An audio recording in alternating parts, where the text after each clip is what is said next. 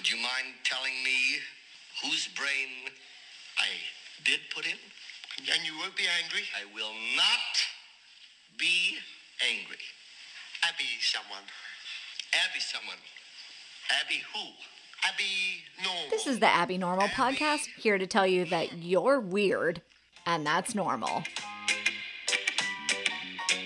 Midway through 7th grade, my parents decided I was up to no good, and they sent me to private school. I was not happy about this. As I'm sure you can guess, this place was filled with little social inbreds. So the girl from public school was immediately labeled a slut, one of the 90s favorite words. At my previous school, I was the good girl, so this was new territory. But I had an opportunity. Who did I want to be?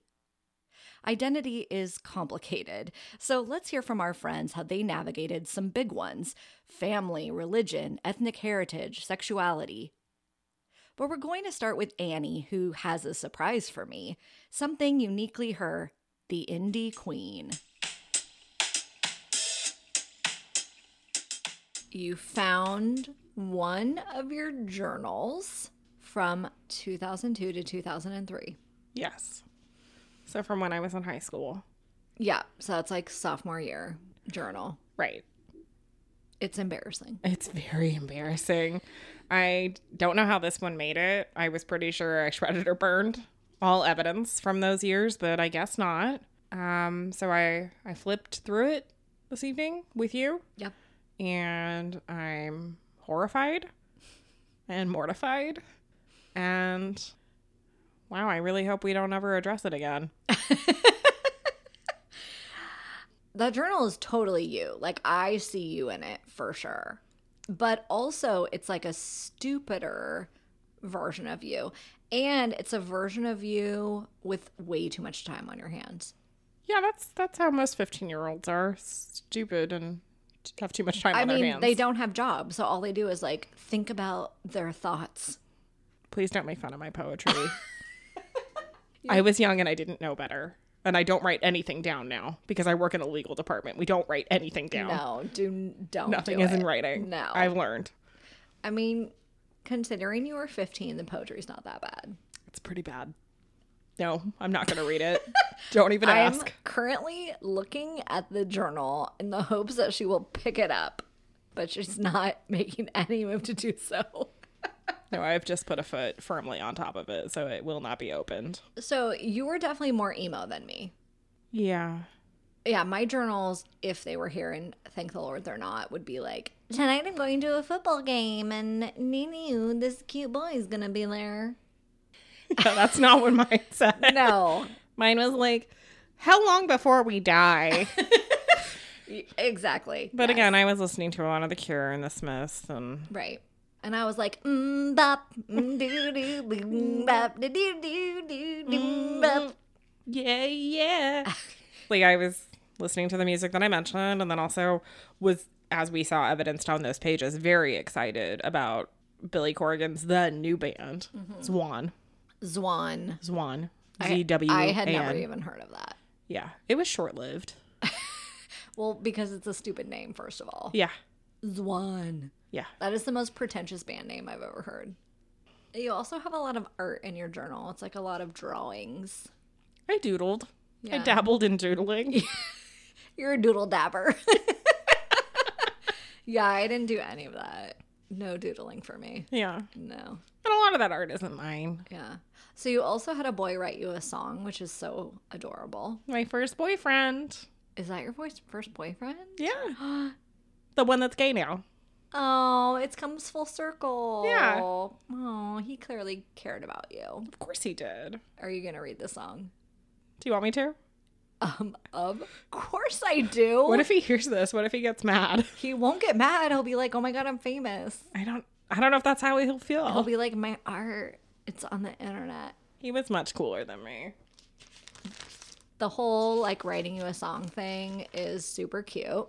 In Young Love, the boy that I liked from summer camp, like my freshman year, wrote me letters and he put the lyrics to Spoon Man. Do you remember that song? I don't. Oh my gosh, are you serious? Yeah, I'm serious. I don't remember that. Maybe I'd know it if I heard it. It is not at all romantic, but I thought it was so cute that he wrote down the lyrics and probably even like the music notes to it. Oh. Okay, read your poem. The entry in the journal is talking about how it was raining today, and I liked it, and nothing's changed in that front. I was walking to geometry, and right before I opened the door, gave me a piece of folded up paper. I said, "What's this?" And he said, "A song." I smiled and went in class. I opened it, and he had written a song for me. It's called Tea with REM. It was really great. He's writing a copy tonight, and then he'll put music to it. It made me really happy. So this is the song for Annie, the indie queen of our high school. Stay in tune with the record player. Trade with me the latest album. Music is our only escape rope. Sometimes it's nice to sit beneath the overcast sky and wonder what it would be like if Cobain hadn't died, if Stipe had never sang. Would it be the same? Sometimes it's nice to sit beneath the umbrella tree and wonder what would it be like if Cobain hadn't died, if Stipe had never sang. Would it be the same? That is so precious. I was so in love with him. How could you not be? Right? Yeah.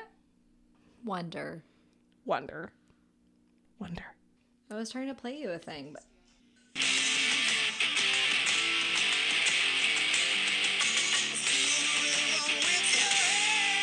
Okay, it's Soundgarden, I remember now. Man. He wrote those lyrics to me. That's so nice.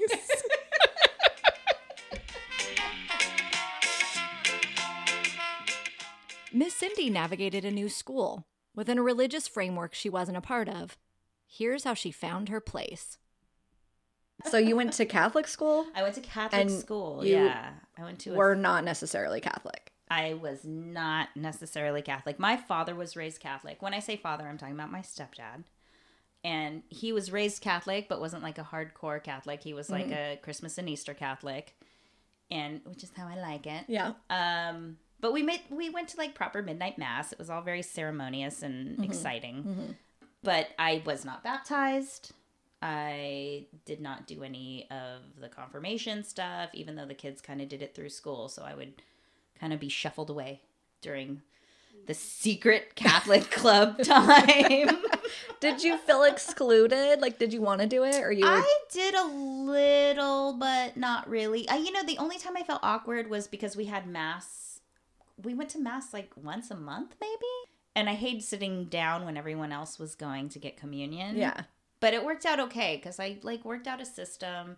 There was like these candles that you walk past on the way in, and you just comb your fingers through the sand and pick up some wax. And I would sit there and like make figures out of wax the whole time I was there. Okay. So every time I left, there'd be like an animal on the pew. So you're like, this is art class. This is art class. But I found that, I've always been sort of morbid and creepy enough to appreciate Old Testament stories. Sure. So religion class was fine. Right. It was kind of like just like if you studied any religion that was not your own. Yeah, you were like, tell me more about how he smites people. Right. I'm into that. Right. On your Korean side, did your mom have any kind of religion? A lot of Koreans are Baptist, and everyone but my mom were mostly churchgoers. I don't remember any of that in Hawaii. I don't remember there ever being church. Like the closest thing to church was going to the Chinese theater, where we could go see movies for like a quarter, and sometimes there were boobs.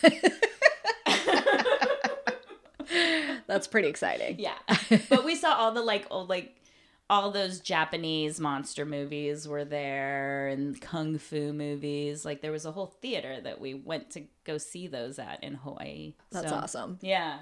And I was tiny, but my cousins were all older, so I saw all the boobs.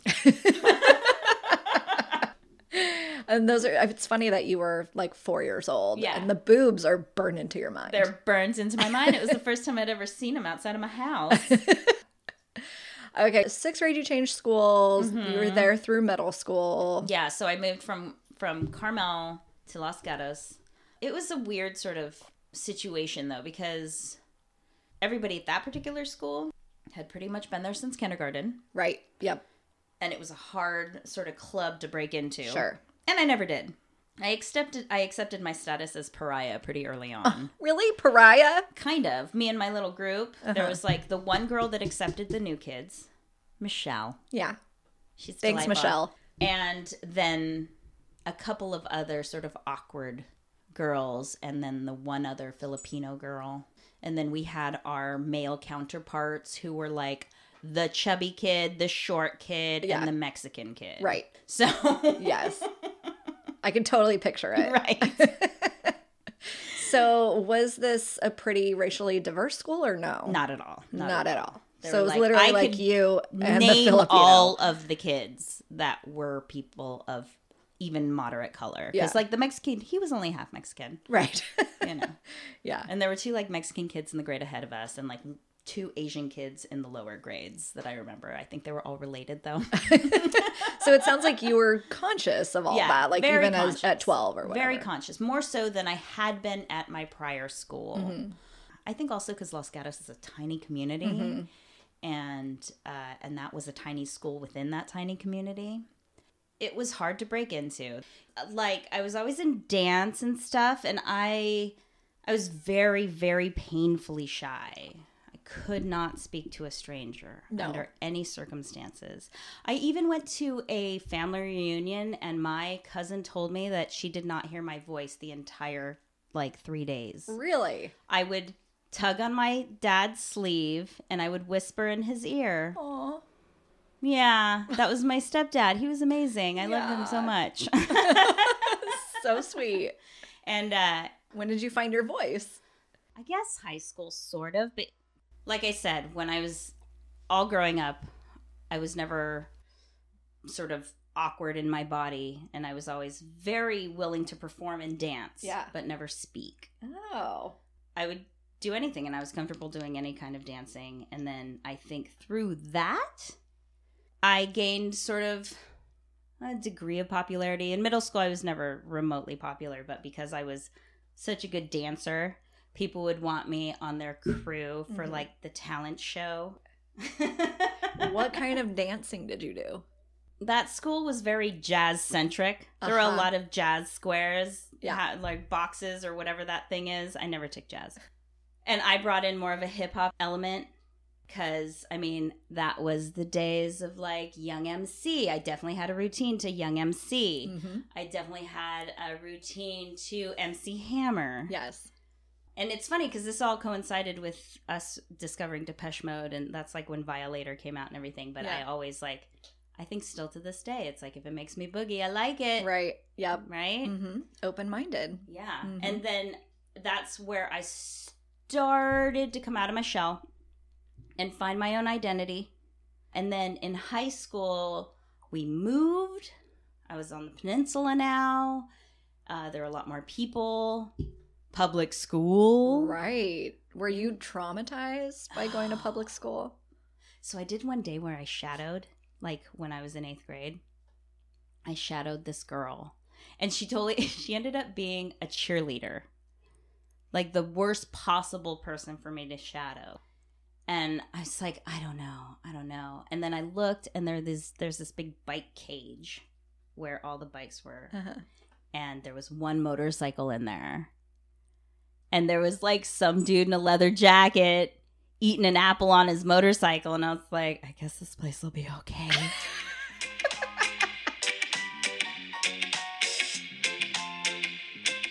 Carmelita discovers other families are not the same as hers, and she finds her voice. At the time when I was growing up, it was probably about 40% Latino population. So we were everywhere. So there wasn't like an otherness in terms of numbers. Mm-hmm. I think for me it was interesting because I kind of pass. Mm-hmm. I'm pale. I speak English without an accent. I mean, you have like a California girl accent. Right. But... Without an obvious accent. And so it was kind of interesting. I always identified with my ethnic heritage. But we definitely had a different relationship to it than my parents. And I'm the oldest. So I think out of my 3 siblings, had the most tension around being the first American experience in our family. Because I think, my father, although he had grown up here in the U.S., I mean, he lived in a community and at a time that it was like Mexican families lived around other Mexican families and they socialized with other Mexican families. And people of different ethnicities kind of kept to themselves. And so I think my experience was kind of interesting because I had friends of different cultural backgrounds, different religious backgrounds. And so there was definitely, there was kind of a sense I was educating my parents as I was growing up. Like, I'm trying to figure stuff out and I'm trying to help them figure it out. And so kind of along the way, and every kid goes through this for different reasons, that when you realize that like something that you've taken for granted because it's the way it's always been in your household or in your family, and then you start to interact with other people outside of your family circle and you start engaging with people of different cultural backgrounds, different traditions, and you realize that like, oh, this thing I thought everybody does, they don't. Right. They don't do that. They have no idea what I'm talking about. And vice versa. You'd find out like other people do things totally different and I had no clue. My mother and father have an extremely traditional relationship. It's kind of appalling to people who aren't prepared. My mom takes my dad's shoes off when he comes home from work. Once he's done from work, he like sits. I would freak out if I saw your mom take off your dad's shoes. And your mom is a delight. She is. It's interesting to talk to her about it because from her perspective, like, no, this is something I want to do. And to her, it's like not weird at all. And so it was like getting to know other families to realize like, oh, like not every family does this. Not everybody's mom waits on their spouse. I mean, that's just the way it was in my household. And so I didn't know any different. So that was kind of eye-opening. And just other things like, I had friends who would like do sleepovers and they had been doing that since they were little. And my parents were just like, what the hell? No, I'm not sleeping at this stranger's house. I don't know these people. I mean, just all kinds of little things that you just kind of don't realize. I think too, language-wise, like certain words that you would always use in Spanish at home, and then you wouldn't know what the word in English was. And so in talking with people outside of your family or who aren't sharing in that same cultural and language tradition, like realizing like, oh, I don't know the English word for this. And I don't know how to explain. How am I supposed to explain this to you? It got especially interesting in high school because when I was in elementary school, middle school, style-wise, I mean, just very like average. I mean, I was always an artistic kid, but this is kind of very average, jeans and t-shirts and whatever. And it was always light complected. So I used to, when I was really small, people would ask, if they didn't hear my full name, they would ask, oh, what are you? You would get that question all the time. Now in high school, my high school was kind of run like a prison in a lot of ways. My goodness. It was very much, you had groups that didn't mix. You had groups that could not be in the same room because there was going to be violence. Like it was a hectic time in my hometown in the 90s. Very violent, a lot of issues with gang violence. And at that time, too, you kind of had the 90s kind of...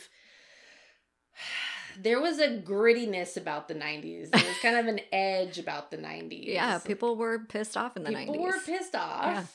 And that kind of came into fashion and music. And and that coincided with a legit, for real, scary time in my hometown.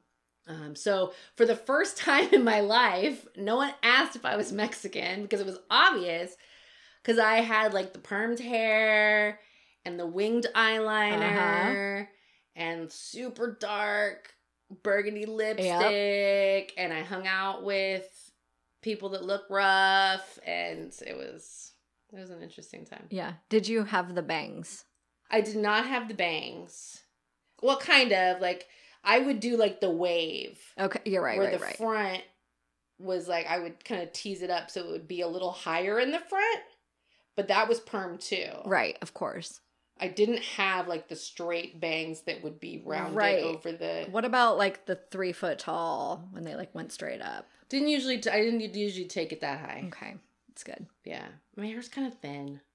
It's kind of fine. It's kind of hard. Yeah, so it wasn't an option for you. It wasn't really an option. I mean, I could have pulled it off, but it would have been a lot of work. Yeah. Junior high, I got into choir the rest of my time in school. And choir was like my saving grace. Like, choir was the one class I didn't cut. Like, choir was the one place I showed up. The day they pulled me out of school to go to rehab, like, choir, that was the one class that I, like, went up to the teacher and told him I wasn't coming back. Because choir was, like, that was my saving grace. You loved it. The singing, yeah. Did you have to wear the ugly ass choir dresses, though? Oh, my God. So when I was in junior high, 7th grade, Mrs. Puentes, most awesome Shout out. music teacher, Mrs. Puentes, she asked me to audition for the show choir, Jazz Chorale. And the Jazz Chorale would do performances, and they would get to wear cool outfits. Like, the regular choir class did, you just wear your street clothes. They might tell you to wear, like, all one color or something. But the Jazz Chorale, you got outfits. Well, the year I was in it, we got these, like, polyester, like, the ugliest shade of blue polyester, like, skirt and blouse sets. They were, like, really ugly. Uh-oh. And then we had character shoes. What does that mean? So character shoes are pumps, and they have, like, a sole so they don't scratch a dance floor. Oh. And you'll notice, like, if you see, like, the Rockettes, or if you see, like, musical theater performers, you'll see them wearing character shoes. Okay. And they come in, I mean, the most common colors are, like, black or nude. Yours were for sure nude, They right? were nude. Like, nobody's skin tone is this color. It's No. ugly as sin. And we're, like, 13 years old wearing these god-awful polyester blue. Do you have a picture of this? I think I do somewhere. Okay, I need to see it. Yeah. I think Yeah. I do somewhere. Yeah.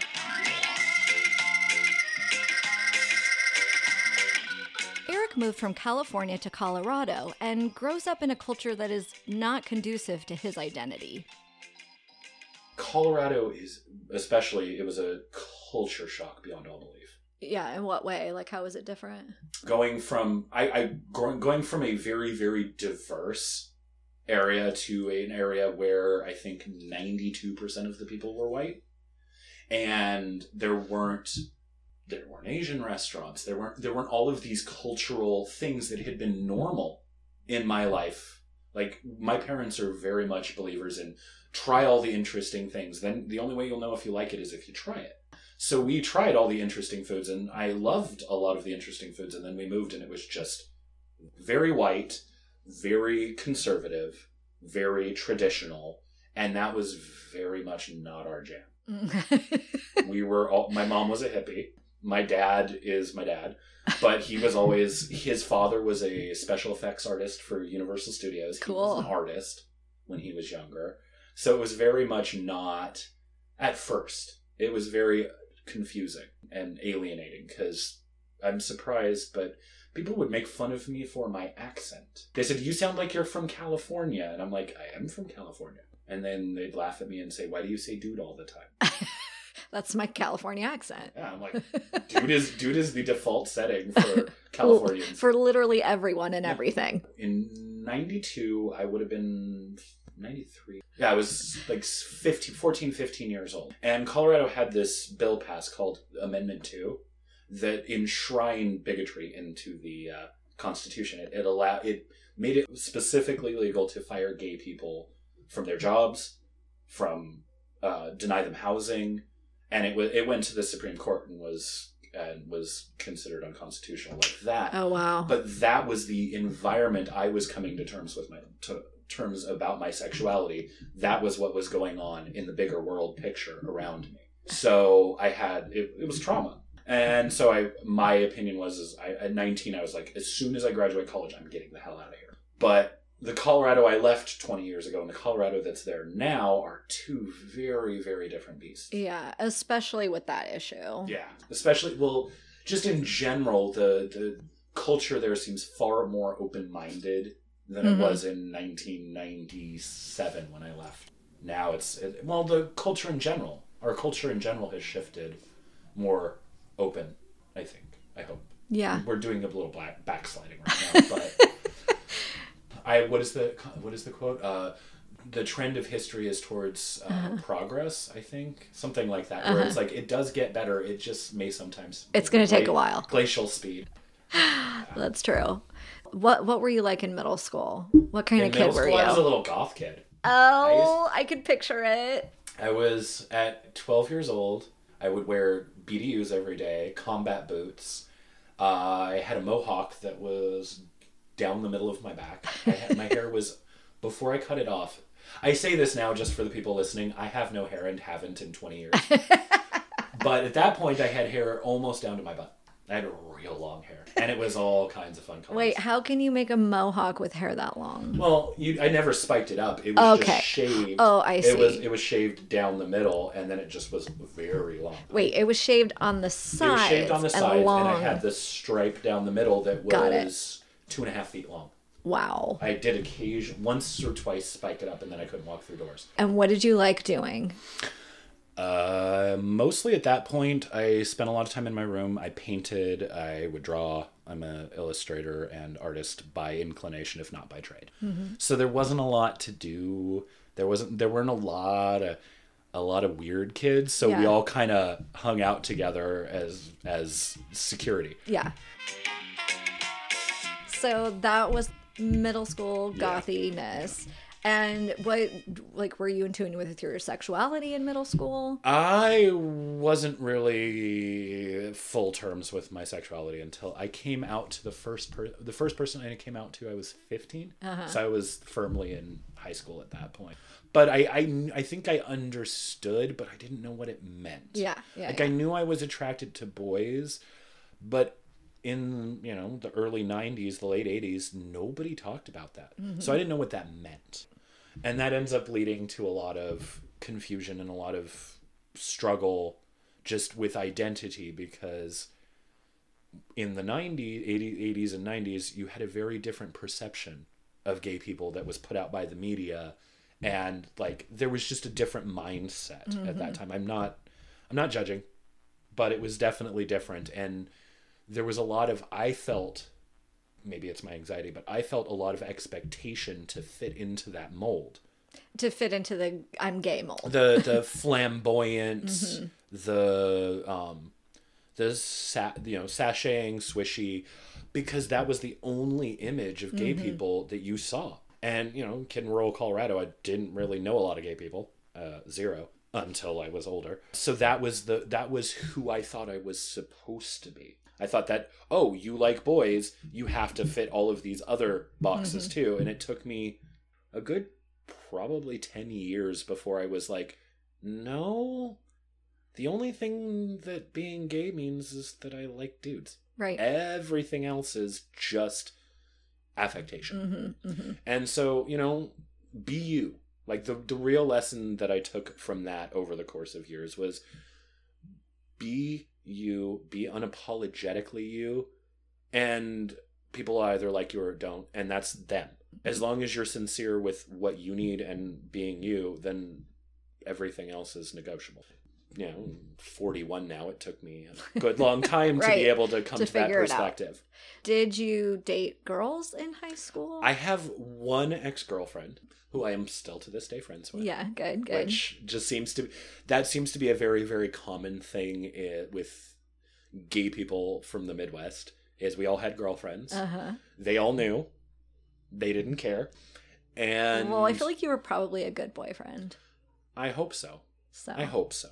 She was a great person. She's a great person. And I hope that, I hope I didn't do her wrong, because she was great. How did you date for a long time? Like 6 months, which Okay. at like 14, 15 years old It's is like an a eternity. lifetime. But we dated and then we didn't date. It wasn't that we broke up per se. It was just that I came out and it was like, oh yeah, this is not a thing. Yeah. So was she the first person you told? No, she was the second. The first person I told was my closest male friend at the time.